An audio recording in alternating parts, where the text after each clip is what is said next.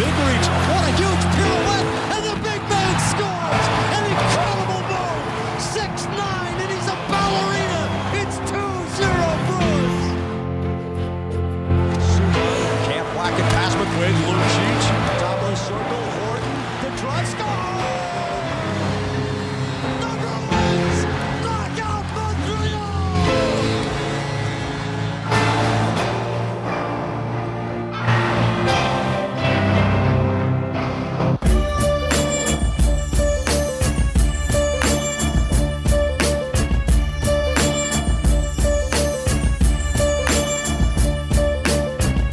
What's up, and welcome back to the Something's Bruin podcast, episode 27. 27. The Dougie Hamilton, the Hampus. Austin Zarnik, the Hampus Lindholm, PJ Axelson. Was he 27? I think he was 7. No, was it Stock? One of them. Know. Oh, I gotta go look it up. Mike Motto episode, John Moore. Glenn Murray episode. John Moore. I'm going to throw in a random one here, the Dougie Gibson episode. So many players was were 11. He was 11, so we weren't even close. What is wrong with me? Hey, as always, welcome back to the Something's Bruin podcast. As I said before, episode 27, brought to you in partnership with the Black and Gold Productions LLC. You can follow them on Twitter at BNG Productions. You can follow myself on Twitter at _Mike Sullivan. And the kid is back. He's back from his 1 week hiatus down in Florida, down at Disney World. Nick is back. You can follow him on Twitter at Nick Melanson _. Nick, before we get into it, how was your trip? How was Disney? How was Florida?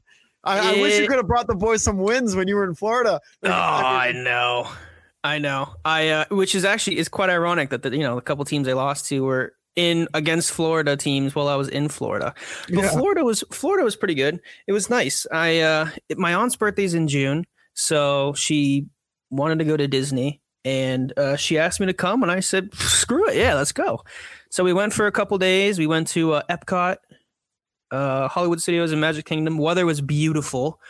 I think the hottest it was like 86 one day. And the coldest. Oh my God, that sounds so nice. It was amazing. Right, it was nothing but sunshine. It wasn't humid. It was like it was beautiful. It was mesmerizing, especially like in January, to leave New England in January to go to sunny Florida for a couple days was amazing. But I only had 4 vacation days, so I had to go back to work on Friday, and it was honestly like the worst day of my life. I'm not gonna like to go from beautiful sunny Florida where you're eating everything in sight, drinking margaritas, riding on all the rides they have there, and then all of a sudden I got to clock in at 8:30 a.m. Friday morning for my job. Kind of sucked.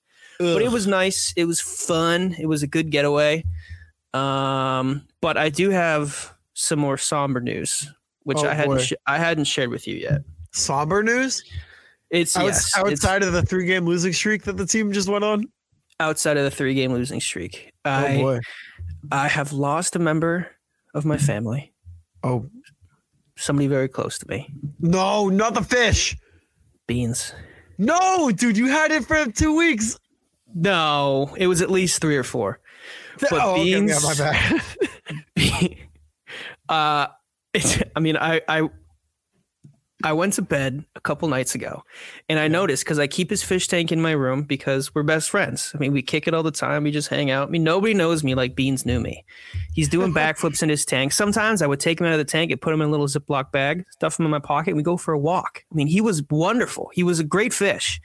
And I was going to bed the other night, and I turned the light off my room, and I noticed his tank had like a little bit of like a green tinge to it. Like it almost looked like it was glowing. And I was like, well, hot damn, that can't be good. I mean, there's nothing green in his tank. I don't know why it looks like that. And I rubbed my eyes a little bit and went, whatever.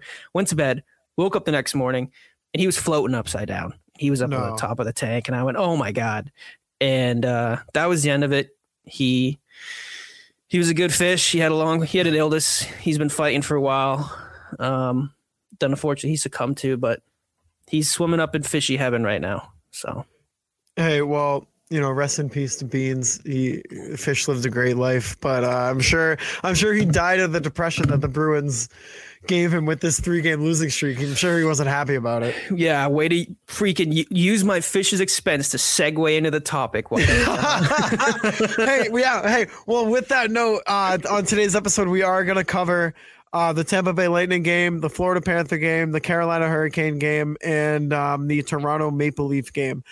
Obviously, now the team has 10 days off. It's the All-Star break. So we'll dive into basically the first half of the season and kind of what surprised us, what, if anything, has disappointed us or maybe, surprised us in a negative way. But yeah, I mean, with that, we can jump honestly right into the Lightning game. So I remember last week's episode, or actually 2 weeks ago, that episode, the last one you were on, we gave our predictions through until the All-Star break, and we basically said they just weren't going to lose. And we could not have been wrong. We could not have been any more wrong. So Boston went into Tampa. Tampa, by the way, 12 straight home wins. When they beat us, that made it their 10th straight home win. But Vasilevsky was a stud that night. He made 37 saves on 39 shots. Shaves. Linus Ullmark, he made 32 saves on 35 shots. It was a close game, honestly, but the I don't know. Tampa just kind of got the better of us on that one. Marchand had a goal. The man on fire right now, Pavel Zacha, had a goal. I think since signing his extension, the $4 million man, baby. Yeah, what did he get? 4.5. I think you got 4.5. 4.5 over 4. But yeah, I mean, Zacha's on fire. I think he's got 10 points right now in 9 games since his extension. Yeah, it's like his audition for the second line center next year. Krejci leaves. Well, I like his chances right now if he keeps playing like this. Yeah. But if in comparison to, you look at, obviously the trade was 1-for-1, Eric Haula and Zacha. Zacha's got 35 points right now. I'm pretty sure that either matches his career high in a season or is one behind his career high for a season. And Eric Hall is at 21 points. And what the hell are the Devils thinking? I don't know. And that's on a good New Jersey team too. Like we used to use the excuse for Zacha that he was on the crap New Jersey team, so that's why he wasn't producing. Well, Jersey's good now. Jack Hughes, Nico Hischier, Dougie Hamilton, Jesper Bratt. There's another guy too that is escaping my mind right now.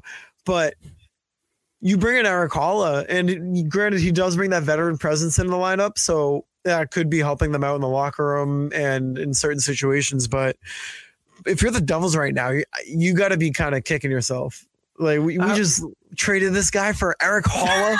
I would definitely think so. I mean, looking at the stats, Eric Haula has 4 goals and 37 penalty minutes. Like the dude's out there doing public skate. Like, what is he doing for New Jersey right now? And imagine the thing too. I mean, New Jersey hasn't been very good in a little bit here, and they had that humongous winning streak out of nowhere at the beginning of the year. And they've been a solid team in the East this year. But imagine if they still had Pavel Zacha. I wonder when they made that trade. I know, like Bruins fans. I mean, I remember Zach when the Bruins traded for Zacha. He was like, "I don't freaking want. Who is this guy? I didn't know anything about him." But Yeah. I wonder how Devils fans felt about that trade, especially now. I mean, the Devils they're still fourth in the East right now. Yep. 32, 13, and 4. Boy, I bet you they're missing some Pavel Zacha. But he's right at home here. And you know what I was thinking as well? I was talking about this with my dad. Is who do you think is more likely to stay next year, Bergeron or Krejci? Because personally, myself, Bergeron. Dude, I don't know though. Like Krejci's having the time of his life with these Czech guys right now. Yeah, okay, well, I think if I think it's fifth. Like if one's okay, Bergeron's not leaving before Krejci. Basically, is what I'm trying to say. You don't think so? No. I think if Krejci stays, he stays. If Krejci leaves, I still think there's a chance Bergeron stays. But Bergeron's not leaving before Krejci. No chance. I don't know. I hope neither of them leave.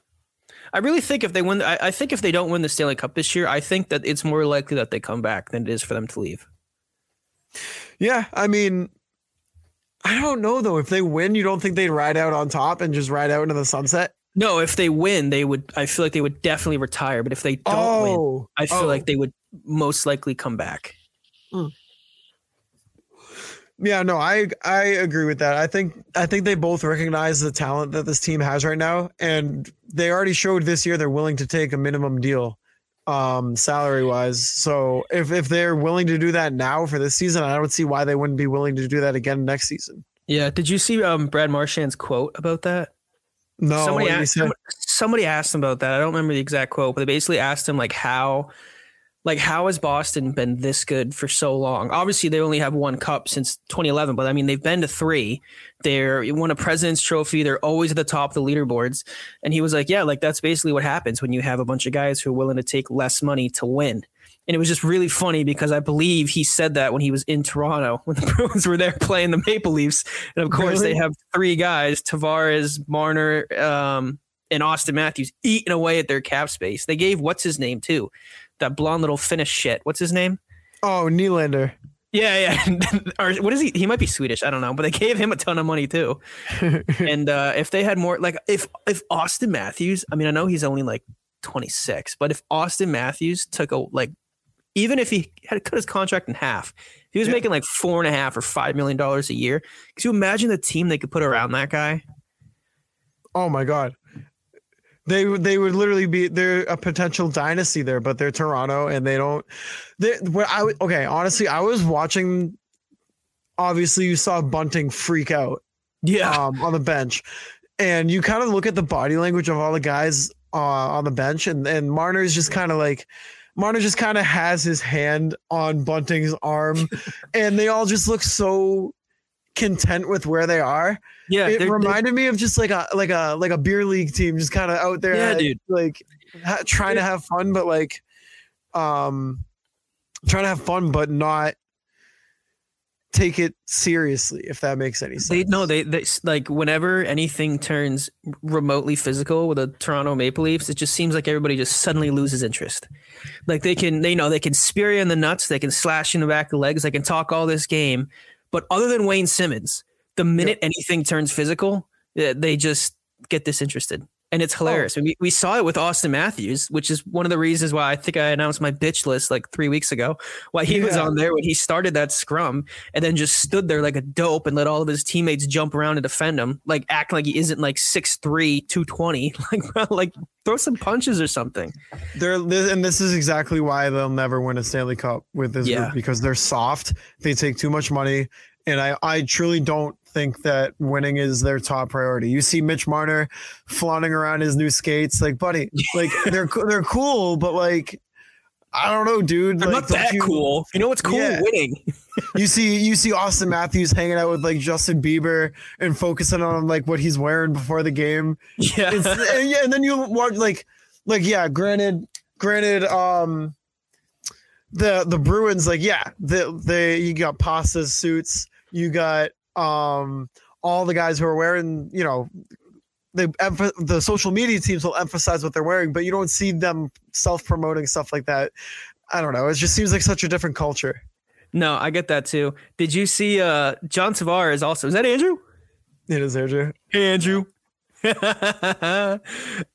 Did you see as well, like John Tavares seems like he's more interested in sharing that stupid goddamn picture of him wearing Maple Leafs jammies when he was a kid than he's actually going out there and putting up points. Do you think, looking at it now, right, a couple of years removed since they've signed him, do you think that the Maple Leafs regret giving Tavares that much money? I would. I would too. I would too. And they gave him the C. Yeah, I see why they did it, but there's also a certain threshold that you can't cross when you're giving guys like that money. If you really wanted to be there and he really wanted to win, he probably would have taken more of like a $7 to $8 million deal and allow the front office to actually build a team around him. How much is he making? I'm pretty sure it's over 10, but Jesus. Oh my God, it's 11. It's 11. That's 7 years, $77 million. Has he even had? He's had a stupid ad blocker every time I start. Oh my God, I'm sorry. He's had 3 80-point seasons, and he's making $11 million a year. He's twice been a point per game player. That's crazy. No. That's ridiculous. But we'll jump to the Florida game too. So Bruins lose 2 in a row. They lose to Florida 4-3. This game was so frustrating. Jeremy Swayman started. He played solid. 33 saves on 37 shots. Alex Lyon for Florida, 37 saves on 40 shots. Craig Smith had a goal this game. Charlie Coyle had a goal this game. Actually, the Charlie Coyle goal, he like floated the puck into just kind of no man's land in the slot. And I think it was Sam Bennett just took a swing at the puck in the middle of the ice and it went directly into the net. It was one of the funniest things I've ever seen. But Pastrnak had a goal with about 50 seconds left in the third period to take the lead. And then on the last shot of the period, Barkov scored. It was like 3 seconds left, right under, I think, Swayman's glove. And then obviously Sam Reinhart with the dagger in 17 seconds in overtime. But third period, this was probably the worst third period the Bruins have played all season. They got outshot 13-6. They were having trouble, keeping the puck in the zone and maintaining some constant offensive flow in Florida's end for the first time all year, really. And it was kind of a weird thing to see, but it was good to see Swayman. Obviously he looked good. You can't put this loss on Swayman. Sure, there's going to be some people out there who are saying, last shot of the game, blah, blah, blah, whatever. Like, you got to have that one. But you can only do so much. The Bruins aren't great when it goes to extra time, huh? I believe they're 5-5 in overtime and 2-3 in a shootout. What the hell's up with that? Yeah, I don't know. I don't know. You know what? It was ever since we said that the Bruins don't need a shootout guy because like good teams win. Boy, they've shown us that they kind of need a shootout guy. Yeah, that's all right though. No shootouts in the playoffs. But after that Florida game, we jumped to the Carolina Hurricane game, and this game sucked. They just got outplayed the entire time. Shots on goal, just to go through it really quick. First period, 15-7 in favor of Carolina. Second period, 13-8 in favor of Carolina. And then the third period, the Bruins tried to come back a little bit. Outshot Carolina 10-8. Interestingly enough, our power play sucks now out of nowhere. Yeah. We were 0 for 6 on the power play against Carolina. They were 1 for 4. But this was just overall this was the worst performance that the Bruins have had all season. They just got outplayed all game. Taylor Hall with a lone goal for Boston. Allmark was in net. He stopped 32 of 35. But overall, not a good showing for Boston. Yeah, but you know what? I mean, they were due a bad game. I mean, hell, before this game, they were what, like 30? They were 37, 6-5 heading into this game. I mean, it sucks it had to be against Carolina because they're so goddamn annoying. But these games are gonna happen, and better to happen now than in the playoffs. Also, Carolina dominates us in Carolina. Like, it's not even close. There was some crazy statistic I saw. I think it was like 38 goals for Carolina, 4 for us. I think it was in games played in Carolina. So you have to be the number 1 seed coming out of the East. It's going to be either Boston or Carolina. Maybe you can throw New Jersey, but I don't think so. I don't see them coming down the end of the season on fire. You think Tampa can catch up? No. The thing that worries me about Tampa is if they could get like a solid defenseman at the trade deadline, and then suddenly they're the Tampa Bay Lightning again. Yeah, they could, but what do we have right now on them? Back there? The Bruins have, do you want me to tell you how many more points the Bruins have over the Lightning or the Panthers? I mean, not the Panthers, Jesus, or the Hurricanes, because that's a closer one. The Lightning have 65 points. They're 11 points behind Carolina, who has 76, and the Bruins have 83. I guess in terms of the 1 seed, you're right. I think it's just between the Bruins and Carolina, but still, Tampa would still worry me in the playoffs, come playoff time. Yeah. It just seems like the Hurricanes are just a bad matchup. I mean, every now and then, in any sport, in any sport, you come across a team that has a bad matchup. And for years, I want to say for years it's been the Lightning, but it's not that they were a bad matchup. It's just that they were better. Like the Lightning were the team of the East this year. And really, honestly, ever since the Bruins what did they sweep them in 2019 in the Eastern Conference Finals? They went to the Cup, or they won in 5, whatever the hell it was. Ever since the Bruins beat them in the Eastern Series, ever since then, it's felt like they have just had the Bruins number. Regular season, they knocked the Bruins out of the playoffs last year. They're a tough team to beat, and it's really annoying because their fans are like excruciating because they act like they're the big like they're the big dogs. It's like, come on, like. Know your place, like you bunch of jerks. You haven't done shit. I mean, with as good as the team that they've had, they haven't made a Stanley Cup final appearance. They seem to get bounced in the second round most years. But they scare me. You need to get home ice advantage over Carolina. So honestly, the rest of this season, the rest of the regular season, you just got to play strong and get as many points as you can, obviously, as that's the goal of every season. But this year, you cannot risk Carolina having home ice because there's a good chance you're going to meet them in the playoffs. And you saw how it worked out last year with Carolina having home ice. We lost in 7. Every single home team in that series won their home games. So you need to have that home ice advantage. So that's going to be a huge, huge point coming down to the end of the regular season. And I'm going to be watching that, as close as possible. Yeah. And this little skid that you mentioned where the Bruins were 1-3-1 in their last 5 or something. They lost 3 in a row, whatever the record was. I was on Florida time. I'm sorry. I wasn't really paying attention. Well, but in their last 5, they are 2-2-1. Oh, okay. Well, yeah, that's right. They had the overtime loss. But Carolina's made some ground. They're only 7 points behind the Bruins now. They're on a 7-game winning streak. And interestingly enough, or I guess funny enough, Bruins are obviously the 1 seed. Carolina's a 2 seed. The Bruins have 7 more points than the Hurricanes. But the Hurricanes are at a +37, while your Bruins are at a +81. So, they might be catching up in points, but in terms of year-on performance this year, it's still the Bruins' Stanley Cup to lose, if we're being honest. But, I think that the All-Star break here came at a great time. Obviously it was nice to watch them beat the shit out of the Maple Leafs the other night, but they were limping a little bit here, and give the guys a little bit of rest, get some fresh legs, get ready for the second half of the season. And I know that some teams, when they stumble, not that the Bruins were stumbling into the break, I mean, they had a historic first half, but the last 5 games weren't how the previous quick math 37. That's not, no, they played 51 games. Weren't how the previous 46 were, but we've seen teams in the past, struggle in the first half of the season, either hit the new year, hit the All-Star break, and suddenly turn it on. I mean, that's what the St. Louis Blues did in 2019, and the Bruins had a historic first half of the season. I don't think that they're going to be able to have a second historic half, but I think that they're going to be able to play pretty well, and it's going to be nice. Rest, put your feet up, rest the legs, enjoy the All-Star break, and they'll get back to it next week. Yeah, I mean, talking about the shit kicking of the Leafs. Bees ended up winning that game 5-2. Michael Bunting, of course, just as per usual, acting like a little bitch. Linus Ullmark, 33 saves on 35 shots.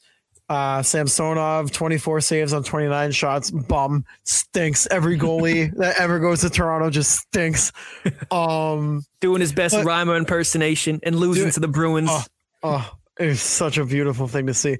But Forbert got a goal. Carlo got a goal. AJ Greer with a goal. Look at those first 3 goal scorers. Forbert, Carlo, Greer. We're just killing the Leafs with our defense and our depth. Pavel Zacha, and then actually Pavel Zacha had 2. Yeah, this was the Pavel Zacha game. Oh, I think did he have 3 points or just 2? 2, but still, and AJ Greer scored a goal and then dropped the mitts literally 15 seconds later. But I will give credit where credit's due because I respect Wayne Simmons. Yeah, Wayne Simmons rocked his shit. Oh, he beat the hell out of AJ Greer.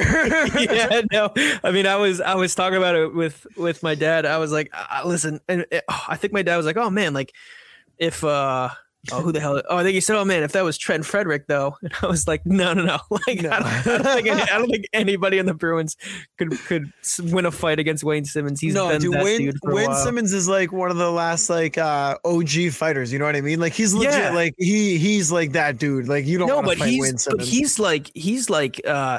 he's good. He was really good in Philly. Didn't he have a 40-goal year or something like that? like out of nowhere. Like he's not like your run of the mill plug who's just out there to throw hands the whole time. Like he can score, he can get assists, and he can put the puck in the back of the net. You know what's weird? I'm comparing obviously Wayne Simmons, say his years in Philly, right, when he was really, like you were talking about, putting the puck in the net, producing offensively, but also being that tough guy. It's kind of similar to Tom Wilson and Lucic a little bit. Those kinds of players, those power forwards, always seem to have like that 2, 3, 4 year stretch where they're just unstoppable offensively, physically, defensively. And then after those years are over, they just kind of, they lose that scoring touch a little bit, and then they just become like those guys who are just throwing shoulders. And fists. Yeah. And for Wayne Simmons, I was wrong. He wasn't a 40-goal scorer, but he did have back-to-back 30-goal seasons. And sportsmanship guy, he won 3 straight Messier Awards. Okay, boom. See, that's the kind of guy you want in your locker room. He is actually truly the only guy on the Maple Leafs that I actually respect. Yeah, no, I really like Wayne Simmons, and it really sucks that he's in Toronto. When he was on Philly, I think it was when he was still in Philly, and before he got sent to I think Nashville, there were talks about him being traded, and there were serious talks about the Bruins being interested in Wayne Simmons, and I thought it would have been a great pickup at the time. Yeah. Now, obviously, he's lost his scoring touch. He hasn't had double-digit goals now in 5 years. But he's still an effective player, and he's still a guy in the locker room. I wonder if he's to Toronto like what Nick Foligno is to the Bruins this year. Yeah, except no one can be Nick Foligno, baby. That's right. Even like it's funny watching the like when the Bruins win because they do it so often. When Swayman and Ullmark go out and do their hug, and then Foligno's always the first guy right there, the old man, and he's there giving him a hug. And I was watching it against the Maple Leafs, and him and Ullmark were touching foreheads, and he was like whispering something through his mask. I was like, what the hell? And then when he got over to Bergeron, he spun in a circle, and then him and Bergeron dapped it up. I was like, man, these old guys, they're such a fun team to watch. And even the camaraderie and the closeness between Swayman and Ullmark is I've never seen that. Not even among teammates, but among goalies. You play the same position. Only one of you guys gets to play a night, and they're inseparable. There was a clip from Behind the B that somebody tweeted. I don't remember, but Ullmark was eating an apple, and he was like, "Hey, Sway, you want a bite?" And he was like, "Yeah." And Sway came over and took a bite of his apple and then skated away. Well, those are the kind of goalies we have here in Boston. Behind the B posted another clip with Sway and Ullmark too, and it was, I think it was actually the Sharks game. Ullmark's skate broke and Swayman had to come in. So obviously the cameras picked up what they were saying, and Ullmark just kind of looks over to Swayman and he goes, Sway, you're going in, bud. And then Swayman's like, oh, okay. And he's like, I love you. And then he's like, I love you too. And then they just went their separate ways. And I was dude, their relationship is amazing. And I feel so bad for any other goalie in the Bruins system because you're never gonna have that. You're never gonna be them. Even when Swayman was hurt, when he hurt his knee, and before he got called up, there were people clamoring, not even so much because they wanted Swayman to play, but just because they missed seeing Swayman hug Ullmark after the game, and because they missed seeing them react to each other on the bench. And if I'm Kaiser or Brandon Bussy, whatever his name is, that DiPietro guy, I'm like, man, I look at that and I'm like, damn, these guys really have something special going on up there. And it's especially crazy too, because obviously Ullmark is a number one, but Swayman is still supposed to be your guy of the future. I mean, he's still only 24 years old. And I know that Ullmark has absolutely no reason to worry about losing his job right now. But I mean, it's just cool to see two goalies playing the same position on the same team, be that close. And I think it's really translating and rippling throughout the rest of the locker room because this is a really close-knit bunch of guys. Yeah, I mean, I was going to mention that too when you were talking about Foligno and Bergeron.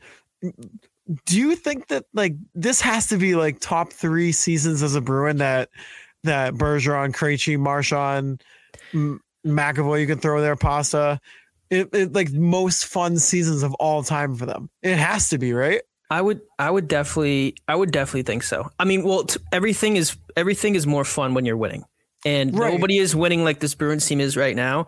But it's different because, I mean, in 2011, that team obviously won the Stanley Cup, but I've mentioned it before, like everything that you see about this year's Bruins team, whether it be from behind the B, whether it be from just watching them on the ice, whatever it is, they're so close. And and there's something to be said about enjoying. I mean, at the end of the day, this is their job. There's something to be said about enjoying your coworkers and enjoying the people that you show up with to the rink every single day. And like, I've never seen anything like it.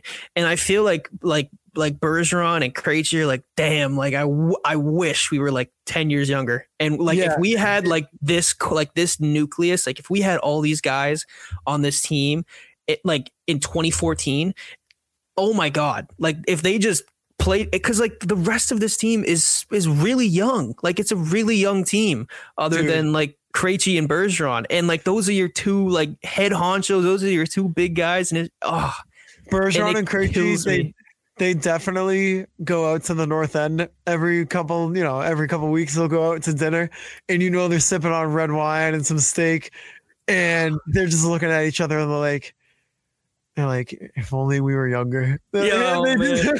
But listen, you can't tell that they're that old looking at them play. I mean, they're still the best guys on the ice night in and night out. And it's crazy because like Patrice Bergeron, players should be declining at this point in their career. He's done anything but. If anything, he's been getting better. Like there's never been a drop off. I've never seen a more consistent player in my entire life than hockey-wise than Patrice Bergeron. Like he shows up every single night and gets a job done. I don't think I've ever seen him like take a retaliation penalty. Honestly, no. I've seen him fight like maybe twice, but I mean, the guy he came in the league. He had 31 goals when he was 20, but like he didn't start consistently hitting like 60, mid 60s, 70 points until he was 30. And then from there, he just started skyrocketing in every year. I mean, this is a guy who should have like 10 Selkies by now. Yeah. He's, who's like the super old wise character in Kung Fu Panda? Oh my God. Master Fang. Is that his name? That's Bergeron. No way. You know what I mean? He's just that character. Master Fang. What the hell is his name? Is it Fang? Maybe, but he's just like the old wise like elder of the team who just knows what to do, and he does everything the right way, and everything he does is perfect. He's literally perfect. He's the most perfect human being of all time. He should be Time Person of the Year, honestly. I don't know why he hasn't won one of those yet. Master Shifu. Master Shifu is Patrice Bergeron. Did you just say Bergeron for Time Person of the Year? Yes. You should be in the Forbes 30 under 40. He could be. But yeah, I mean, it's the experience that he brings. It's the leadership that he brings that's unmatched anywhere in the league. You can look around the entire league. No one comes close to Bergeron's leadership abilities. Yeah, but most importantly too, it's the way he leads on the ice. I mean, he's a pro's pro. I mean, everybody he plays against has nothing but the kindest words to say about him. All of his teammates absolutely adore him. He was so good and so beloved that he had his own fan base begging for their Hall of Fame defenseman to be stripped of the C just so Patrice Bergeron could have it. That's how much Bergeron is loved around here. We love Chara too. Enough. Yeah, that doesn't get talked about enough. People were literally saying, "All right, Z, buddy, we love you, but Bergeron's the captain." Yeah, no, I remember you definitely said it, and I remember having conversations with people too in like high school. People wanted Chara out the door just so Bergeron could have the C. Like they just get him off our team, so Bergeron could be the captain. Like that's how beloved he was by this team, and it's amazing. I mean, he's a guy who could literally go play for any team in the NHL, and he would be adored by their fan base, by their team, by management, everybody. You're talking about. And fans, and I would say legitimately 90% of the fans were like, yeah, no, let's take the C away from our 6'9" Hall of Fame culture changing defenseman franchise, turning around the entire franchise defenseman and give it to this guy because he deserves it that much. Yeah. As much as Zdeno Chara meant to this organization and this team and this fan base as a whole, people still were like, okay, yeah, no, it's Chara, thanks, man, but you can wear the A now. You can wear the A. Bergeron can wear the C. Oh man, and it makes me think about like those. Remember those San Jose teams when they just stripped everybody of a letter? Yeah, Didn't they? Was it Joe Thornton that they stripped of his C? I think so. Or was it? It might have been Marlowe. It was somebody, but I remember how weird that was. And like, we've been so blessed as fans of the Bruins to have so many, like, just like you mentioned it. Chara changed the culture of this team. He was, I don't know if you saw the podcast that he was on. I don't know what podcast it was, but he was talking about, when he was brought into the Bruins in like 2005 or 6, whenever the hell it was, that like one of the things that he wanted to do was to change the culture of this team. And he absolutely did it. I mean, the Bruins were kind of a dumpster fire before he got here. I mean, they traded their MVP in Joe Thornton. I mean, they hadn't really done anything. They hadn't made it to the Stanley Cup Finals in freaking God knows how long.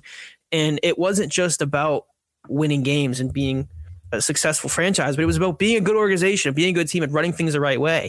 And as soon as they signed Chara and they brought his mentality into this locker room, I mean, he was mentioning it in his podcast. He was saying how, when they would all get together before the season started, they would all do like the strength and conditioning shit together, their dry land stuff, about how like, he was a new guy. He was the captain. He was going to make a point and lead by example. And he said that they were doing the pull-up competition. I think he said that he got 33, which was like a franchise record. Nobody ever did 33 pull-ups. And then everybody was trying to beat him. And I think he said like 5 years later, he was like 7th and everybody was getting 40 something. Everybody was beating him. And like, that's such a small thing, but it starts with Chara. I mean, he's the one who's going up there doing 33 pull-ups and motivating these guys to go out and work hard, in the off season and to get ready for the season. And I mean, you've only seen it since then. I mean, the character and that he's brought to this franchise and all the leaders. I mean, everybody who's homegrown. I mean, Marchand came up through the system. He was under Chara's wing. Bergeron came up through the system when Chara was already here with the C. I mean, I'm sure Chara had a huge part in developing Bergeron into the leader that he is today. Obviously Krejci, I mean, you can go down the list and the guys they brought in. I mean, Recchi was huge. And just looking at it now that Chara is gone and to see that they couldn't have picked a more perfect captain to take the C from Chara and to continue the legacy of what it means to be a Boston Bruin than Patrice Bergeron taking the C from Chara. And it's just been perfect. Perfect. And it literally not only was it the perfect replacement, but Bergeron, you could argue, is a better replacement too. Yeah. And that's crazy. And that's crazy because Chara was a legitimate. He was a perfect captain. I don't know if I would say Bergeron's a better captain, but it's like Chara's not better than Bergeron either. It's like a perfect. It's a perfect captain in two different styles. You know what I mean? Yeah. Bergeron is more of like, he makes it a family. He makes sure, everybody's comfortable here while he also leads. Chara was just a no bullshit. Like, no, I'm turning. Chara saw this organization. He saw a almost 100-year-old organization. And he came in here and he was like, you know what? Throw everything away. I'm changing this into a winning culture. Everybody follow me. And he did it. He did, and both of their styles worked. I mean, the Bruins won a Stanley Cup while Chara was captain, and they're doing historic things right now while Bergeron's captain. No Stanley Cup yet, but I'd say they're certainly on their way this year. It's Stanley Cup or bust for this group. And not only did Chara help bring that cup, but since he's been here, how many times have we? Well, obviously he's retired, though. But like since he had played here, we maybe missed the playoffs 2 times. Yeah, and never. On the outside looking in too deep. You know what I mean? We were always in the fight. It was never like, okay, call the season on Christmas. Like it's over, like no playoffs. Like we were always in contention. While we're talking about old players who have come and gone, I wanted to bring up a point that you and Zach were talking about on last week's episode. Who brought it up? It was one of you, but you both agreed. Okay. You guys don't consider Tuukka Rask a Stanley Cup champion? Excuse you. Oh, boy. Yeah, excuse me. Sorry. Oh, boy. Because I tweeted, because I was listening to the podcast and I heard you guys talking about it and you quickly graced over it I don't remember who it was, but somebody, you talked about Tuukka Rask, because you were talking about if his number should be retired. And I was pleasantly surprised that Zach said, yes, absolutely. I thought for sure he was going to say, no, he doesn't deserve his number to be retired. I think you or somebody said that he never won a Stanley Cup. And like, that was that. And I remember I was like, hang on a minute. And then I typed in Tuukka Rask holding the Stanley Cup, and I tweeted like, Tuukka Rask isn't a Stanley Cup champion. And then a lot of people had like a mixed opinions. It felt like it was like 70-30 of 70 people saying like, obviously he's a Stanley Cup champion, and like 30% of people having the same mindset you guys had were like, well, he didn't start in the playoffs, so he's not a Stanley Cup champion. Bullshit. I don't believe that shit. His name's on the cup. He held the Stanley Cup. That year, Tim Thomas had a bad hip. He had 50 starts that year. Tuukka Rask started 30-something games. The year before that, Tuukka Rask was, I think he was the Calder runner-up. I think he finished third in the Vezina race. So he was a good goalie. He was important to that franchise and to that team. He didn't start in the playoffs. I understand that because they're not going to start Tuukka Rask over Tim Thomas. But if it wasn't for Tuukka Rask starting 30 games the regular season, the Bruins aren't the 4 seed in the East. They don't have home ice advantage 2 out of the 4 rounds, 2 of which I believe went to 7 games. Yep. And he didn't have great numbers in the regular season. I'll give you that. I think he actually had a losing record. Somebody mentioned, I think he was like 10-11 or something. It was really close. It was almost 500. Yeah, but I think he had like a .918 save percentage. He had like a 2.2 goals against average. But the most important thing was those 30 starts that Tuukka Rask gave you in the regular season allowed Tim Thomas and his hip to be okay, allowed him to start every single game in the playoffs. And because of that, the Bruins were Stanley Cup champions. So because of that, even though Tuukka Rask did not start a game in the Stanley Cup playoffs, his fingerprints were all over that season. And because of that, Tuukka Rask is forever a Stanley Cup champion. I don't want to disagree with you. His record in the regular season, 2010, 2011, 11-14-2. He had a 2.67 goals against and a .918 save percentage. Yeah. So it's not like he had a bad season. He is a Stanley Cup champion, but I think what I was trying to get out is that he never won a Stanley Cup as the number 1 goalie and as a starter. He had chances to do it and he never did. That's where he's a Stanley Cup champion for sure, but not on his own accord. I definitely agree with that. But, and not even just talking about you and Zach, but it's like, I've heard it. You hear it 1,000 times. And I'm a big Tuukka guy. Yeah. Zach, not so much, but I always defend Tuukka. I mean, you hear it 1,000 times, whether it be on sports radio or it be in the media or whatever. I mean, they always bring up Tuukka Rask has never won a Stanley Cup. He has. I understand that he did not start in the playoffs. He's won a Stanley Cup. He had an impact on that season. He was on the team. He's got a ring. If you go look at the Stanley Cup right now, Tuukka Rask's name is on it. And he did not have anywhere near as much of an impact as Tim Thomas. I totally agree with you on that. You could go through all 4 lines, all 3 sets of defensemen, and I'm sure nearly every single one of those guys had a bigger hand in the Bruins winning the Stanley Cup than Tuukka Rask did. But you cannot say that he's not a Stanley Cup champion because he had a huge impact regular season-wise to have put the Bruins in the position to win the Stanley Cup. And that's why I get so mad when people say Tuukka Rask isn't a Stanley Cup champion. I say, you dingus, Google Tuukka Rask Stanley Cup. And the first picture that will pop up is Tuukka Rask standing at center ice in Vancouver, holding that 27-pound trophy or however much it weighs over his head. Tuukka Rask is a Stanley Cup champion, damn it. Tuukka Rask is a Stanley Cup champion. I agree. But we're about halfway through maybe. So I want to remind everybody that we are brought to you in partnership with Canna Wellness. Canna Wellness offers you 4 distinct experiences for the different challenges you may face throughout the day. Canna Sleep, Canna Mend, Canna Fresh, and Canna Boost. It's the trusted brand for sports, fitness, and wellness households. With over 50 vitamins, nutrients, and herbal extracts in 4 compact sprays, it's the most convenient way to get back on track with no pills, water, or messy powders.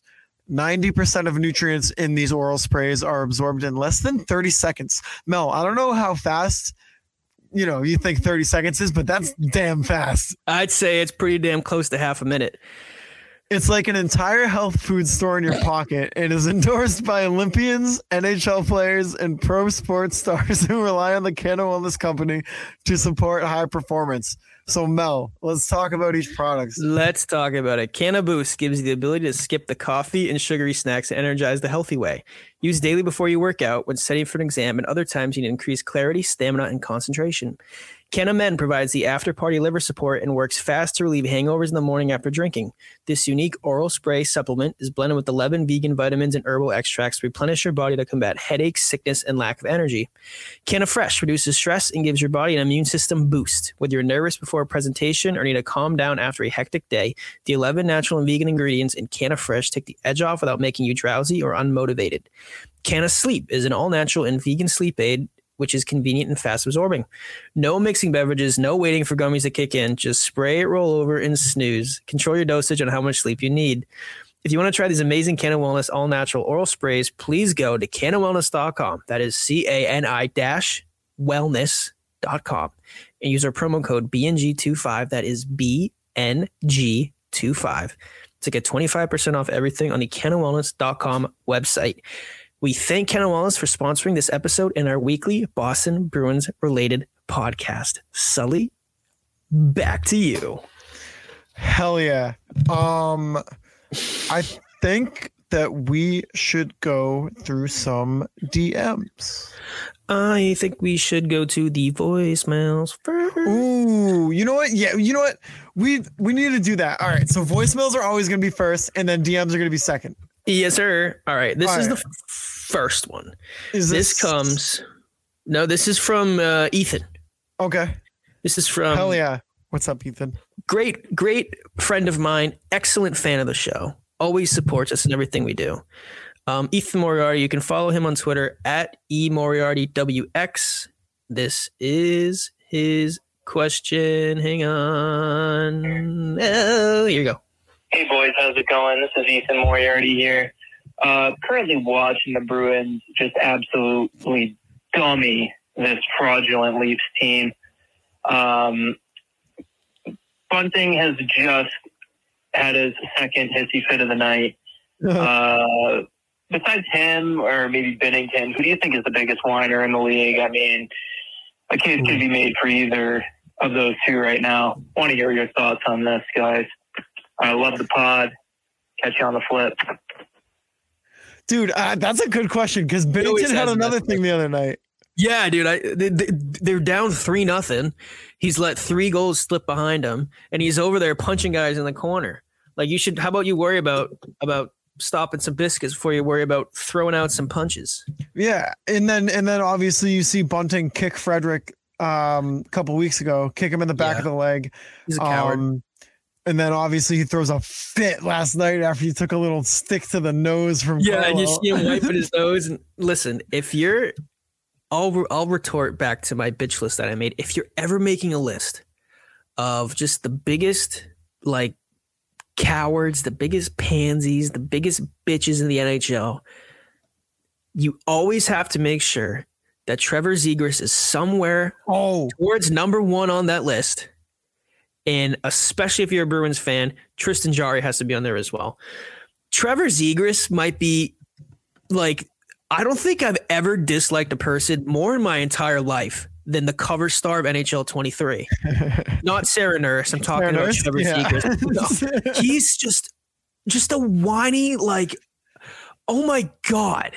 He's hasn't done shit in this league. Have you ever watched like, I don't know if you watched The Sandbagger with Spit and Chicklets, but he was on one of those with Cole Caulfield, and his whole demeanor and the way that he carries himself is like, oh my God, I just want to, I don't even know him. I want to punch him.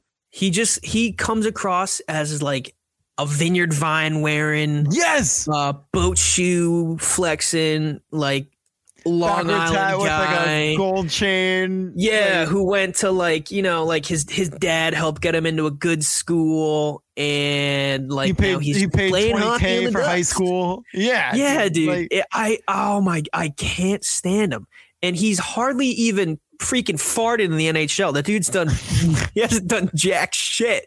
He did the Michigan once. Yeah, dude. He scored I think he scored 23 goals as a rookie, and he has 18 goals this year or some shit. And other than that, man, he hasn't done anything. And he's playing in one of the worst teams in the league, who's just getting curb stomped by everybody that they play against. And he just keeps running his mouth for no reason. He's not that guy. You know what's funny? He's never been that guy. You know what's funny? What? There's something about this podcast and our hatred, our very weird hatred for the Anaheim Ducks. Zegras we hate. We roasted on the Ducks, me and you, for the past 3 episodes. And it all stemmed from when it was Zegras who called Frederick a bitch. And that's when we were like, this guy cannot be for real. You're on the worst team in the league. You stink. You're a -20 player. You are barely sniffing a point per game. You're soft. You whine. You complain. You do the Michigan. Oh, that's so cool, dude. Good for you. I don't know. Zegras is a good pick. And there was that viral clip that went around the other day of him and Stetcher, but people were quick to jump the gun, including myself, as to what he said to Stetcher to make him freak out. And if you haven't seen the clip, you can literally just Google or go on Twitter, put in the search bar Trevor Zegras, Troy Stetcher, and it'll be the first video that pops up. But he said something to Stetcher in a scrum, and Stetcher flipped out. He turned into a just tunnel vision. I'm gonna beat the fuck out of this kid. Yeah, no, and you could see the demeanor. You could literally see the flip, the light flip, the switch. Jesus, the switch flip. There we go. Oh my gosh, talking is hard. He was going at it with Trevor Zegras, and Trevor Zegras said something to him, and suddenly it was he's like the Incredible Hulk when he's turning green. He's just going crazy, he was chasing him all over the ice. He would not let it go. And a lot of people were quick to the gun to assume what he said. And lip reading, I thought he said what everybody was saying that they thought he said too. But me too. Somebody said, I think a reporter from Anaheim who covers the Ducks said that he didn't say anything about, what's his name? Stetcher, yeah. Didn't say anything about Stetcher's father, but he did say something that crossed the line and that was incredibly personal. And I saw other people reporting that he said something about his wife, which is, again, you can say anything you want to a guy as long as it's about hockey, but you don't bring family into stuff. No. Try to not keep it personal. But that is the line you don't cross. And it is so fitting that this freaking dingaling, this 21-year-old dumbass playing for an organization that has a goal differential of -80 is out here running his mouth, talking about guys' wives. It's just of any sport, I feel like hockey in the league among players, there's so much respect between teams, between players, and between organizations, especially in hockey, and no sport that I've ever seen like it before. It's just different in hockey, I feel like. And I just feel like Trevor Zegras has absolutely none. I feel like he has no class. I feel like he has no respect for the sport that he's playing. I feel like he doesn't have respect for the people he's playing against. And when it's coming from this 21-year-old kid from New York with this long flowing hair who's on the, he's the cover star of NHL 23, and he's hardly done anything meaningful in the league. The only meaningful thing that he can say that he's done is he made an all-rookie team. He didn't even win the Calder, and he's a 20-goal player. He had 23 goals last year. That's all he can say. And he's chirping and running his mouth like he's some hotshot, some bigwig who's, earned the right to wear his pants. And it drives me crazy because I feel like there's levels to this. You should, whatever he said was deeply personal. He should have never said it, but to even act like you can say something like that, or to even act like you can run your mouth and to get in somebody's face like that, or to carry yourself the way that Trevor Zegras does, you got to make a dent in this league. You got to do something meaningful. And he hasn't done shit. And I think that's why it's really frustrating for me. And that's why he's number one, Ethan, on my list of people that the biggest whiner in the league, Trevor Zegras. And nobody's taking that from him anytime soon. No, it's like, and even with the whole Stetcher situation too, the refs brought Zegras to the box, and clearly Stetcher wanted to fight, and Zegras just wasn't about it. So Zegras gets put in the box, the doors close, yeah, and so he's behind the glass now, and you can see Stetcher still yelling at Zegras, and he's like challenging him, and so Zegras from behind the glass and with the door shut is flipping his hair, and he's like giving him a wave on, like, "Oh, you want to fight me? All right, come get me." Dude, you're in the box. You had a chance. You were on the ice. You stop being a little. Oh my God! Like that makes me so mad. Let it know. I can't stand Trevor Zegras. I can't either, dude. Like, do something in the league meaningful other than doing a Michigan once. Like, his head is so big. It's his head is so big. Like I think he thinks he's like one of the top 5 players in the league right now, and he literally might not even be top 20. Probably not. If I ever pack him in an NHL, I'm quick selling him. I don't want him. I don't want him. We had another voicemail. This is from Lauren. You can follow her on Twitter at Big Bruins Energy. I'm laughing because we tweeted last night after the Bruins beat the brakes off the Toronto Maple Leafs to give us a call and let us hear your emotions. And Lauren did just that in her 3-second voicemail. Here it is. Could you hear that? Yeah. Wait. Do it. Wait, play it. It's not. I can't put it on speakerphone because it doesn't play long enough to. Oh wait. I gotta hang on. No, I can't do it. It doesn't play long enough for me to be able to put on speakerphone. But she yelled, "Woo, Bruins! Let's go!" Yeah, that's something that we want to try to get a little bit more of too. Is reactions right after a game ends, good or bad. Just call the voicemail line. Leave your thoughts. I know there was a couple. I don't remember what it was, but it was after one of the losses, and some kid called in and he was like, this team, like they gotta lose. They have to lose tonight. He was just pissed. It was really funny. But that was it for the voicemails, right? Nope. We got one more today from sick Mark. You can follow him, Mark Allred. You can follow him on Twitter at Black. I don't know. His Twitter handle is Black and Gold 277. So yeah, follow him on Twitter at Black and Gold 277. Credentialed writer for the Boston Bruins, credentialed writer for the company itself. I saw he got his tweet was in an article. Did you see that? Yeah, 98.5. Yeah, so give him a follow to keep up with all things Bruin, because he's on top of things all the time. Our fearless leader. So here's his voice. Hang on. Got up. Hey, Mike and Nick. It's Mark from the Black Gold Productions. Calling in with another Bruins question for you. Any concerns about the recent report that I actually broke earlier this week about Jacob Lauko being unhappy in his role in his last year of his current entry-level deal, and how the Bruins might have showcased him last night against the Toronto Maple Leafs as he wants to be moved somewhere else with a better opportunity for NHL time. Just some thoughts on that whole situation.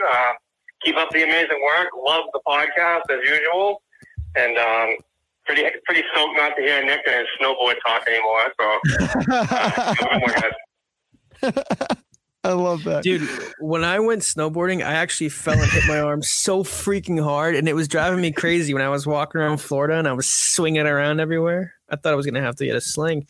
For whatever reason, whenever Mark calls me or calls the voicemail line, it always thinks that his number is spam. Really? Well, okay. So the thing with Lauko, right? He's a good player. He could be a bottom 6 player for a lot of teams. It's just right now with the Bruins and the way that their lineup is, there's not really a consistent spot for him. So as we get to the trade deadline, he's a piece that I can for sure see the Bruins moving. And I wouldn't mind, like, yeah, it would kind of stink to lose him because I like his game and he fits into the system so well. And when he does play up with the team, he plays well. He fits into the role perfectly. He's reliable defensively. The offensive production obviously doesn't pop, but that's not what his game is anyways. But if he's somebody that you can add into a deal that gets you a guy like Luke Shen, maybe some other depth pieces that you're looking to add, or maybe even in a deal that none of us see coming, because Sweeney likes to do that. No one really saw the Hampus Lindholm deal coming. There were guys that the Bruins were linked to, but Sweeney always seems to find these under the radar guys that no one's really talking about. So if you can swindle, Jacob Lauko in a deal for somebody like, I don't know, Luke Shen. I know people were mentioning Oliver Ekman-Larsson, which I'm kind of out on. John Klingberg from the Ducks. I don't know. Somebody, if you can add him, I'm totally okay with losing him, especially if he's not happy here as it is. If you can flip him to get somebody who can help with this run that we're about to go on, then I'm all for it. Who was that? Wasn't there like a big Russian defenseman that they were talking about? Was he from Vancouver? I know that doesn't give you much to go off of because Gavrikov. Yes. If he can get you, obviously it wouldn't just be Lauko. Obviously you would have to add other assets in there for any of those trades. But if you can put him in there and still make a deal out of it, I don't mind at all. Gavrikov, highly underrated. What do you think he would cost? Gavrikov? Yeah. Well, let's say Jacob Lauko, maybe another prospect, and this year's first. How good would the prospect have to be? Nobody serious? Maybe a guy like Georgi Merkulov. Maybe even throw Mike DiPietro in there. I don't know. Let's do it then. Did you hear about what's his name? The guy they just called up. What's his name? Latieri or some shit? Oh, Latieri. Yeah. He was supposed to play the other night, but he got hurt in practice. Yeah, he did. It sucks too because he's kind of a journeyman. He's been killing it in the AHL. He's leading the Providence Bruins in points, I believe. He's a good player too. He's not some guy that you're burying in the AHL on most teams. He could be playing a bottom six role on some teams. I think the Bruins should take Zach Werenski. Nah. Why not? I don't know. That would cost a lot. Yeah, I know. 6'2", 24. He's got 48 points in 68 games. Columbus sucks. I say let's do it. Hey, we're actually helping them because they're getting closer and closer to getting Connor Bedard with every good player that they send away. Yeah, how about Gary Bettman saying no team tanks? Buddy, have you seen the Chicago Blackhawks lineup? Open your eyes, bud. Oh, my God. Oh my God. And the funny part is like Columbus is trying, like they just suck. They're playing Gaudreau, like they're putting these guys out there, man. They just can't win games. They actually might not be trying to tank. They forgot. I guess Gary Bettman is only watching Columbus Blue Jackets games. Yeah, I think the Blue Jackets just totally forgot how to play hockey. I don't think that they're trying to tank at all. They just stink. They're 4-17-2 on the road. No, that is so bad. They're 4-17-2 on the road. Yeah. Oh my God, that is disgusting. San Jose is 5-12-7 at home. Speaking of San Jose, did you see the ratings bump on NHL that Erik Karlsson got? No, he's back to a 90 overall. Really? I'm happy for him, man. I'm all about the Erik Karlsson resurgence. Gavrikov is only making $2.8 million too, so you can really make that work without, wiggling around the cap as much as you would need to with other guys. Yeah, I still kind of want a big defenseman though, height wise. I mean, Gavrikov's 6'1". He's really good though, so I would not say no to him. No, dude, he's 6'3", 213. He's listed as 6'1" on this website I was just looking at. Oh, hang on. Let me. I'm on Cap Friendly, so if we should honestly just go to NHL. Let me send the owner of that website an email. Let him know that he's got a full time.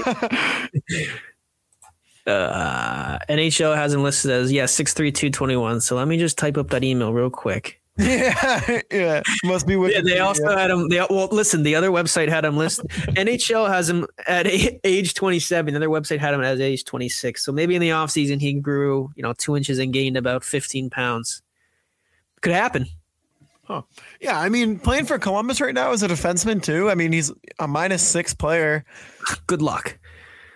But that's what I'm saying. -6 in Columbus right now. That's like a +20 on this team. Yeah. That's not bad. I would not mind him. And he's a lefty too. I was gonna say left shot defenseman. Now here's the thing though. If you get him, you're not getting him as depth. He's gonna be in your lineup on most nights. So who are you sliding down? Who's gonna become your 7th? What do you think about would you trade Grzelcyk? No, because of the McAvoy and Grizz connection. Yeah, but I mean, I feel like McAvoy could have a connection with anybody. He could, but I feel like that takes a little bit away from the chemistry. Plus, I don't know if you've heard, but Matt Grzelcyk's dad works for the Ice Crew. Oh, I've never heard that in my entire life. Do you know by any chance he recently won an award? I think he did some like Bean Award or something. Wow. Wait, is Matt Grzelcyk from the Boston area? A pot award? A pot? Yeah, he's a local guy too, so there's no chance that Sweeney ships him out. Yeah, no, I like Matt Grzelcyk a lot on the power play, but I noticed I saw people on Twitter saying if they could be looking for an upgrade in that left shot defenseman, and oddly enough they could be at Matt Grzelcyk's expense. Now, would you trade Carlo? No. Okay, thank you. I still would not trade Carlo. I know he had a bit of a rough stretch for a little bit there, but he played really well the other night. He's had a bounce back, and he's really important to this team. I don't think people understand how important Brendan Carlo is to the success of this defensive unit. Well, Brendan Carlo is also the team representative for the players union. So, oh my God. Yeah.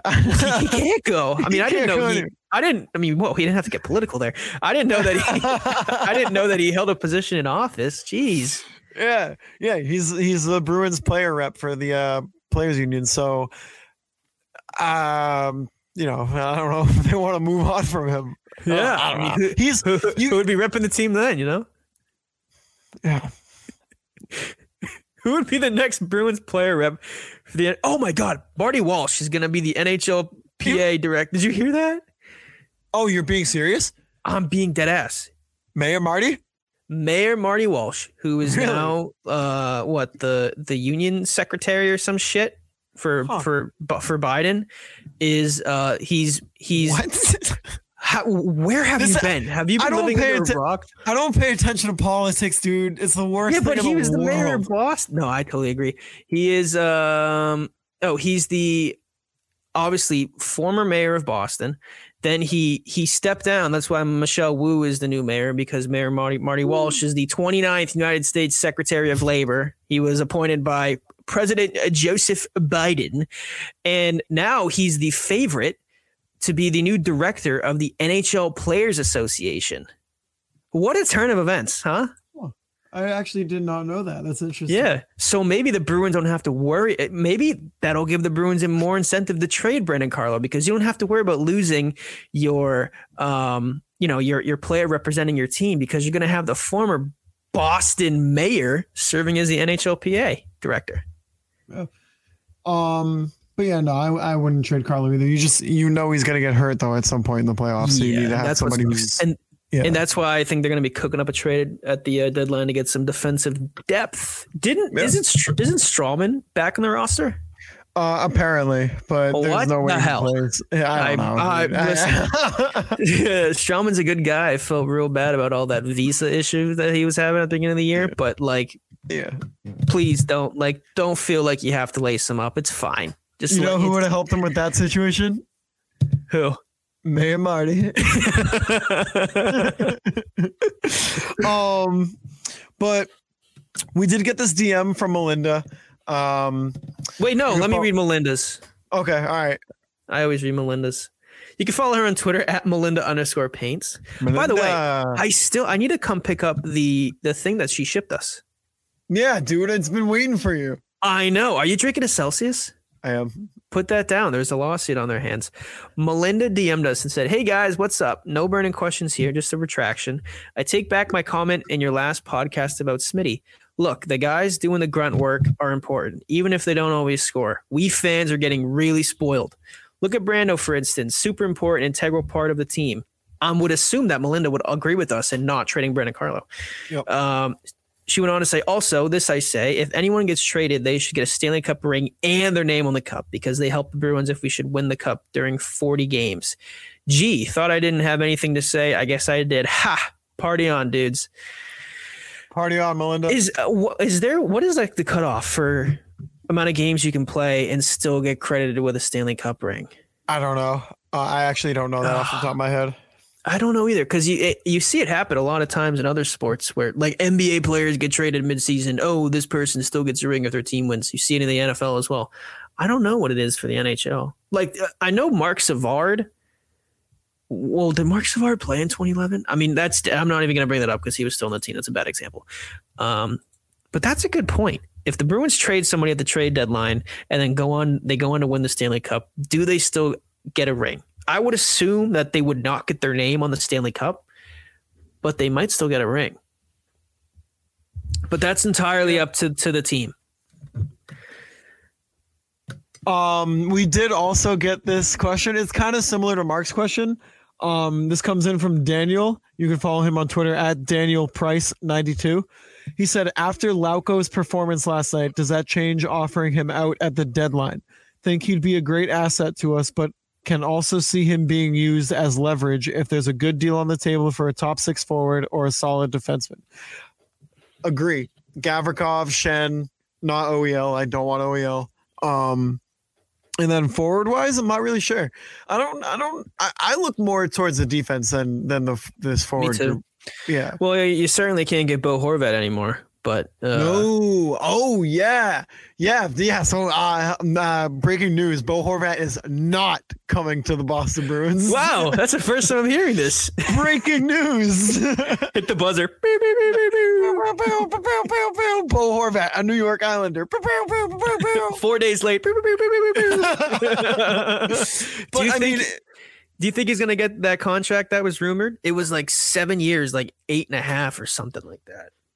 8.5 for Bo Horvat's a pretty fair deal, I think. But for 7 years? Yeah. I mean, he's having a great year this year, but do you think he was an $8.5 million player before that? He was on his way there. They're kind of taking a little bit of a risk, but I mean, the way he's playing and at his age, I believe he's under 26 years old. He's 27. He's 27. So that would take him through 34. He's actually turning 38 in April. What 38? Did I just say? 28 in April. Damn. But yeah, I mean, it felt a little bit like a showcase for Lauko. So if teams are looking to add, a younger guy who's pretty reliable in a bottom six role, Jacob Lauko's your guy. And I think it's clear the Bruins are okay with losing him and getting him off the books. Plus like Mark broke the news. He's unhappy here anyways. He would rather go to a team that's willing to give him more NHL ice time. So and he's a guy with value too. So if you're looking to, cash in on some depth, he's 100% somebody that I could see getting sent out of Boston. Yeah, especially too. Like if you think that you're one guy away. I mean, I know the Bruins are off to a crazy start this year, but if you think that, one defenseman really puts us over the edge, then you got to do it. I mean, you're putting all your chips in this, like you owe it to Bergeron, you owe it to Krejci, you do whatever you can to put the best team out there on the ice. And if that means trading Lauko, who, like you just said, who could be a bottom six forward someday, for a guy who could be a top four defenseman on a Stanley Cup caliber team today, you got to do that. I mean, you do that in a heartbeat. I feel bad. I like Lauko, but other than him and of course Jake DeBrusk last year, when have we ever heard somebody request a trade from the Boston Bruins or not be happy with the Boston Bruins? I really don't remember. Dougie, maybe. Oh, but Dougie was a bitch when he. Right. Dougie's okay now, but like, come on, I don't count Dougie. Sagan didn't request a trade, but no, I feel like things are starting to go that way a little bit. Well, with all the extra baggage and crap that Sagan was carrying with him. Right. I mean, and at that time too, he was like a 21-year-old kid. Yeah. Being the man in Boston. I really don't remember. I mean, Lucic obviously never requested a trade. No. I'm trying to remember like big name players that they've shipped out of here. Eric Holla didn't request a trade. No. I don't know. I don't know. I don't think so. But back to Bill Horvat quickly. The package that they gave for Bill Horvat, what would you think? Oh, hang on, time out. We're dumb. We're dumb, Mel. Hang on. Give me a hint.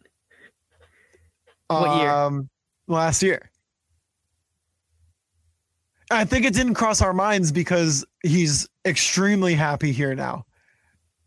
Oh, I already said Jake DeBrusk. Oh, you did? Oh. Yeah, I said other than the Whoops. What for the package that Vancouver got for Bo Horvat, what do you think would be like a comparable package that the Bruins could have gave up that would have been similar to what the Islanders did? Well, Atu Ratti for the Islanders is comparable to Fabian Lysell. So Lysell 100%. And then Beauvillier they gave up. So that's a top 6 winger. You're probably looking at Jake DeBrusk, Taylor Hall, maybe Pavel Zacha, someone like that. And I wouldn't. And a first. And a first round pick. And that's with the lot. team in its position that it's in right now, you don't do that. You don't. Yeah, make that deal. I wouldn't have done that either. And especially too, like, you can make all the promises you're going to make that you're going to resign, but you still take the risk of trading for a guy who's a free agent at the end of the year. Yep.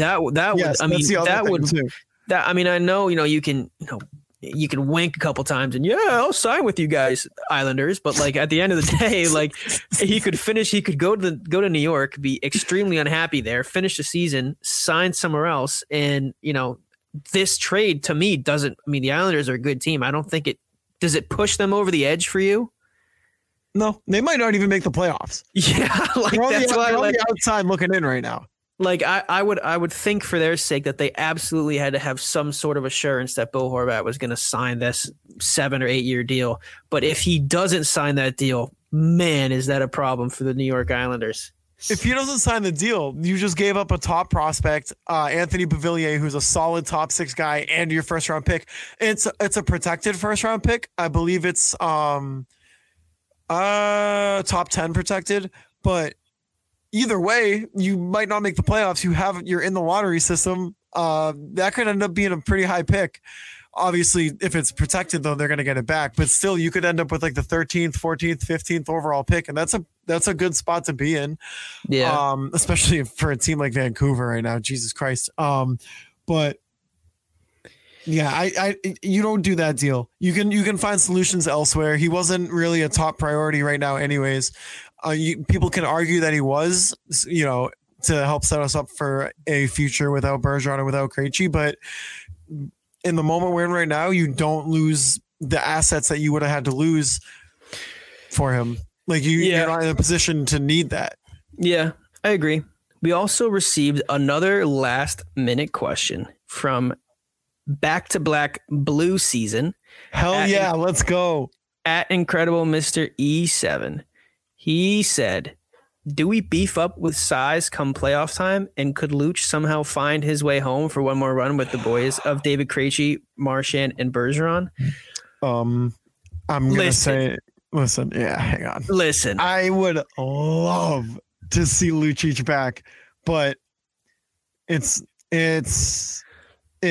not happening. I don't want to say it's not happening. It's not happening. It makes no sense. It makes no sense. It makes a little bit of sense. I'm not saying you get him and you plug it. I'm not saying you get him and you plug him in. He could be like that extra forward that you got. If you can make it work money wise and you get, where is he? Calgary, get them to eat some money. Calgary sucks. I mean, they might not make the playoffs either. But imagine him coming in, like you just know you have Lucic as like a healthy scratch, and you can have him say you're up 2 games against Tampa, and Greer kind of got nicked up, or Frederick got a little nicked, and you're like, all right, we're up 2 games. We got a little wiggle room here. let's just throw Lucic back into the mix. No, I don't. Dude. I don't know. I don't think he just like team wise. I just don't think his style of play fits this team anymore. What? I mean, really? Yeah, I mean the Bruins have some quick, fast wingers. I mean, why are you putting? And on top of that, he's making $6 million. His cap hit is $6 million. Right. You're gonna have to give some stuff up in order for Calgary to keep some money. And are you really gonna do that just so you can say, "Oh, we can plug in Milan Lucic in the playoffs if so and so is hurt"? What is he gonna give you? I can tell you he's exactly not that guy anymore. Right he's going to get the crowd going. People are going to get excited. Well, you know what? AJ Greer does that for like $700,000 a year. I would love to see Lucic back in Boston, but I feel like it makes no sense for him to come you're back. right. No, Mel, you're 100% right. But, although I would miss Jack Edwards talking about Lucic in the booth. That would be nice to see. I mean, I can just see it in my mind right now. Lucic comes in like game 5 against Tampa, and he has one of those classic, like, I'm just going to carry the puck off the wall and shoot it as hard as I can on the ice and have it go 5-hole and in. And then they're like, it's either 5-hole or like post wide, and it rips all the way back outside of the zone. Dude, but how many times did he score a goal where he was just barreling down the side, he just whips it on net and it goes 5-hole? It's so funny because like watching Milan Lucic, it always looked like his like the bones in his wrists were made of like steel pipes. Like he could not bend or move his wrists or anything, and you would see him with the puck on his stick, and he's just kind of like chugging along, and he puts 2 hands in his stick, and he's just like the choppiest, like he's cutting cheese, like the choppiest, like stick handling that you've ever seen in your entire life, and you could just tell that when he shoots that puck, he's going, oh, and he's like really like letting out like a loud little noise, and it would always go 5-hole. Or like wide right when he's coming down the boards, and it. Oh my god, I love Milan Lucic though, dude. And he would always do the same celly. He'd go up on one skate and he both hands in the air and he just kind of does like a double fist pump. He's like, yeah. No, the best though was when he would just like he would turn a guy's face into pudding, just like punch the ever living shit out of him, and then he would skate to the box. He'd do the. Yeah, he would like he's like getting like crumbs off his fingers, like oop, like just took the trash out.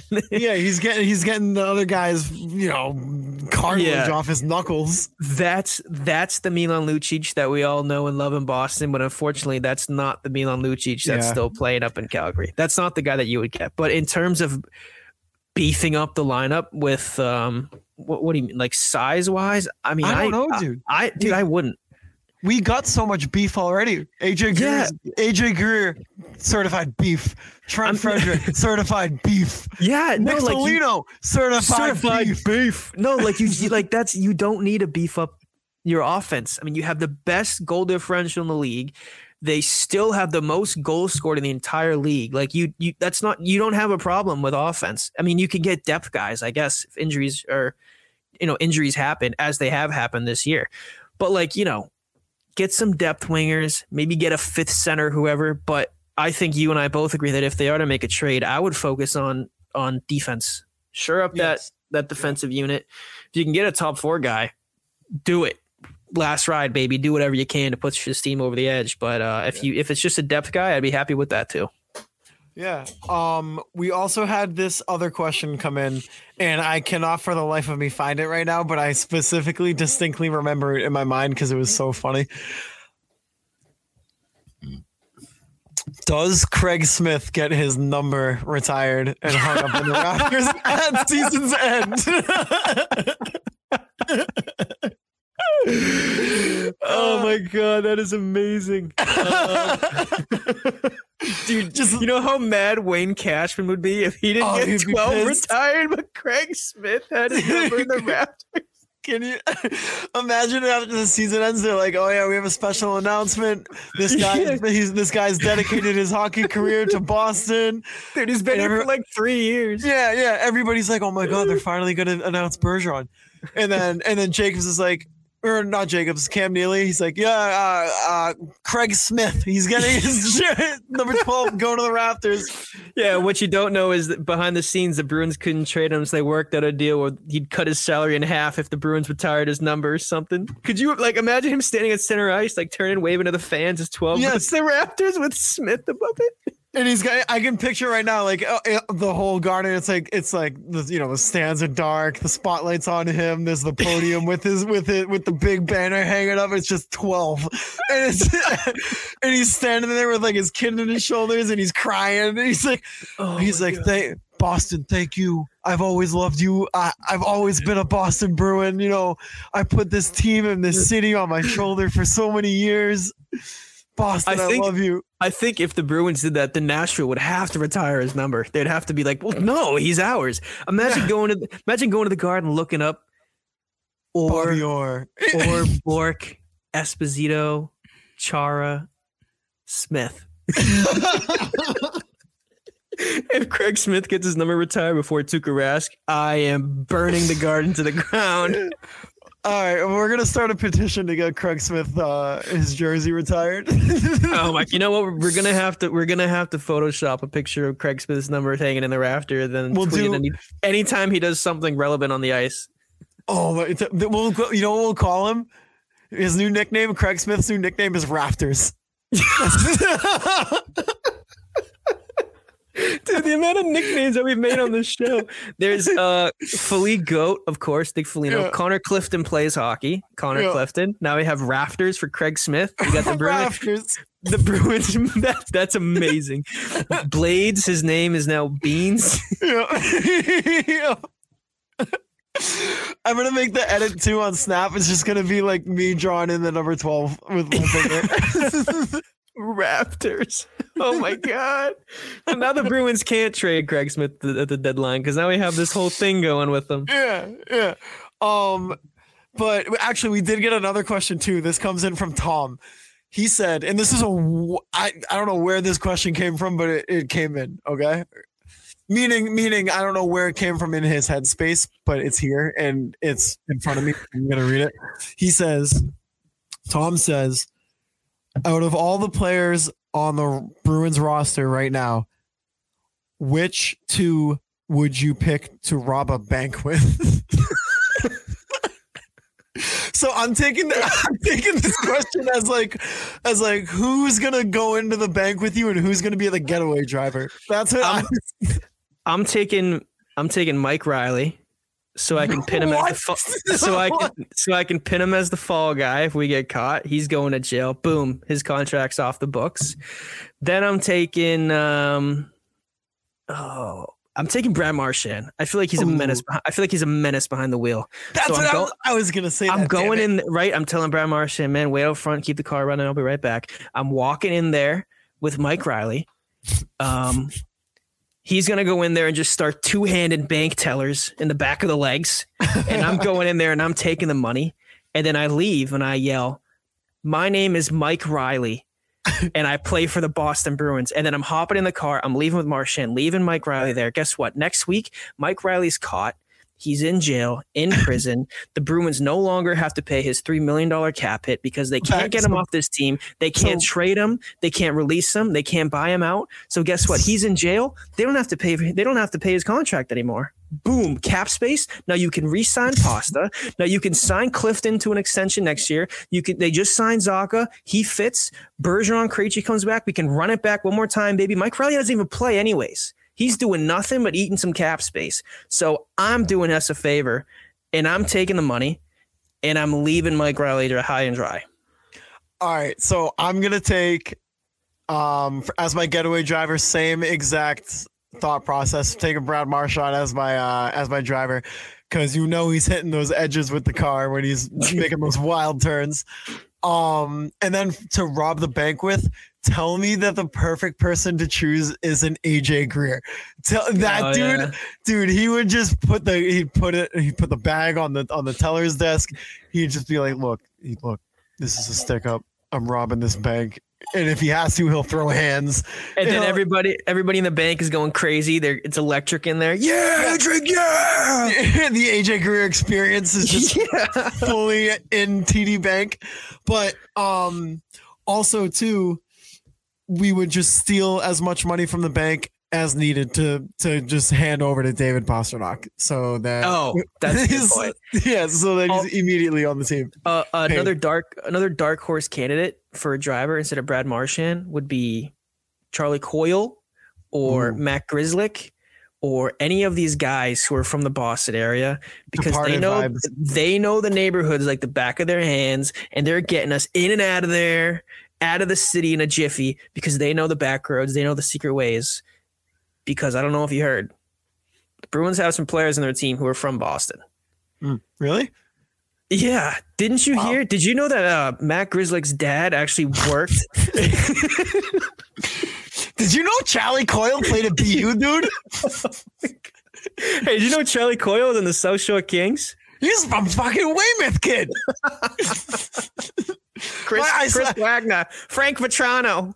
Yeah, I know a guy who knows a guy who says he went to driver school with Charlie Coyle. Noah Lachari. Noah Lachari, dude. There's so many guys. I saw him in line at the Dunkin'. He drinks decaf. Yeah, what a fucking pussy, dude. Charlie Coyle goes to Starbucks.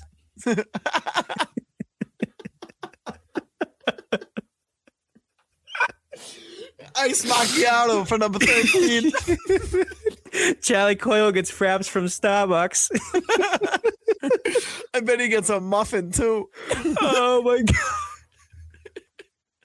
Oh, an orange cranberry muffin.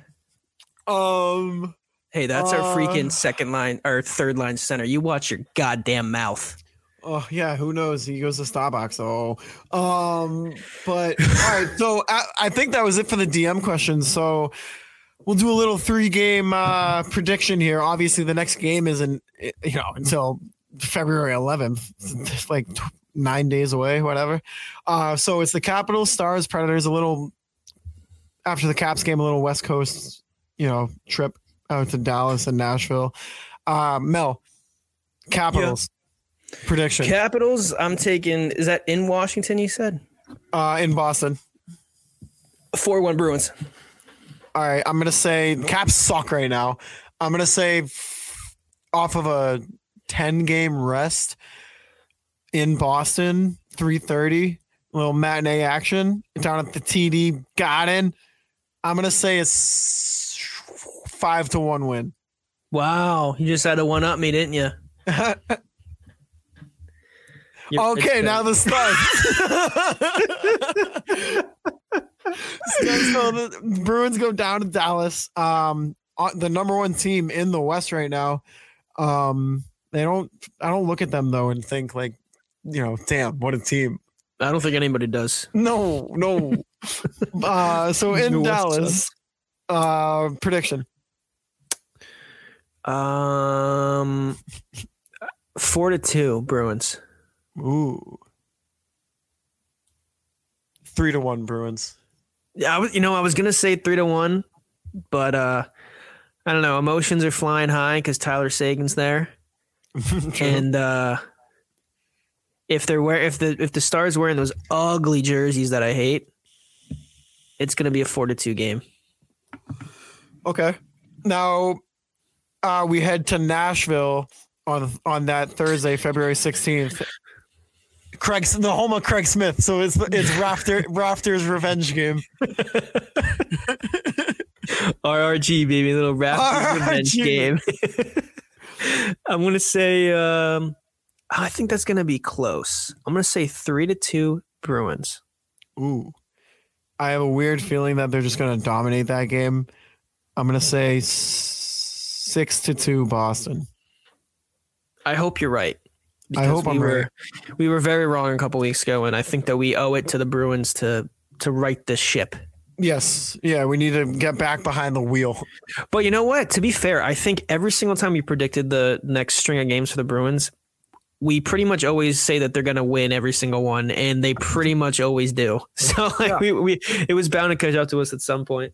It was. Oh, we should have kept our records on our predictions. Oh, yeah. We'll do that this on this little 3-game prediction thing. But yeah, so Bruins right now still leading the NHL, 83 points, 39-7-5. Second closest team in the league is Carolina, 76 points. They're 34-9-8. Then third place, Toronto, 31-13-8. They got 70 points. That's a 13-point difference, and Toronto has one more game played than Boston. But yeah, so teams rolling. Little 3-game skid. Don't worry about it. Don't freak out. It's gonna happen. They're human. You're not gonna go perfect all season long. It's literally impossible. So don't freak out. Don't panic. Don't all of a sudden, start. Are you okay? Are you all right? Yeah.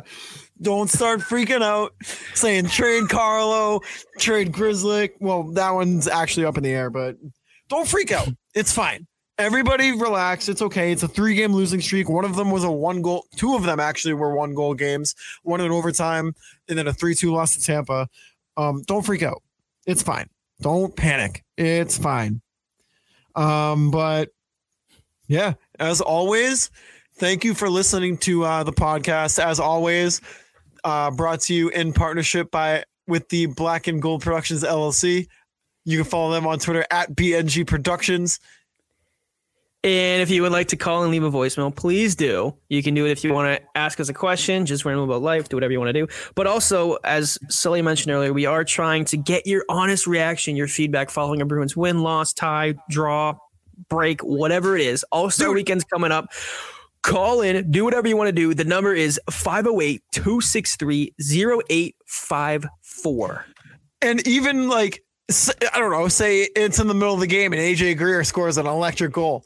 Your first instinct, honestly, you should have our number on speed dial. Yeah. Your first instinct should just be pick up the phone, call in, and be like, holy shit, boys, AJ Greer just went bar down against Samsonov. Oh my God. Just freak out. I don't care. It's exactly. And I'm expecting some big saves from Linus Ullmark in this All-Star Weekend. So he makes a big save. Yeah. Give us a call. Holy shit. Did you just see that kick save? That rebound control is immaculate. I want to hear it all. Give us a call. We'll play it on next week's episode. Boys, did you just see Linus Ullmark save on Trevor Zegras? Oh my God. Boys, I'm in section 310 in the nosebleeds, and I'm watching number 12 get lifted to the rafters, and I got to tell you, I'm getting a little emotional. Buddy, this is Tommy from Saugus. I swear to God, I was just at Starbucks, and I really saw Charlie Coyle. He was ordering a frap and getting an orange cranberry muffin. Yeah, he had a muffin, dude. It was crazy. And he was wearing flip-flops. And he had a Vineyard Vines You're wearing the flip-flops that go between your toes. Yeah, the little flippy dude that goes in between the big toe. It was gross. And he's got a calf tattoo. Yeah. It's the Starbucks lady. Oh my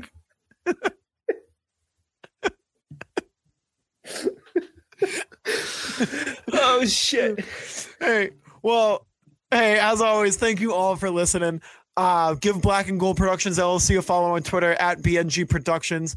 Give myself a follow on Twitter at _Mike Sullivan, and give Nick a follow on Twitter at Nick Melanson _. You can follow the Something's Bruin podcast Twitter account as well at Bruin something, no G at the end. Our voicemail line is in there. Send us DMs to the podcast account if you want your questions answered on the pod by yours truly here. But yeah, please keep interacting, keep joining the fun, and keep watching this team roll through the league. February now, about 3 months until playoffs start. I had to count on my fingers for that. No one. way you just did that. It's no February shame. now. Your microphone picked that up. Did it? All right, well, yeah, it's February now. No shame. I was never a big math guy. Hey, you and me both. Hey, what are you gonna do, huh? But hey, thank you all for listening to the show, and we'll be back next week.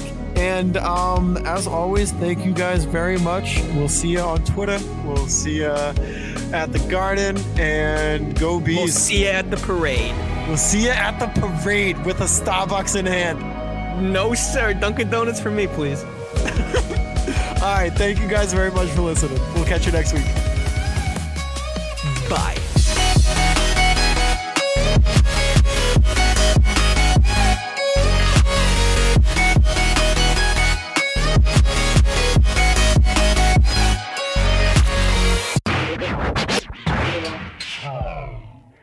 Let me in.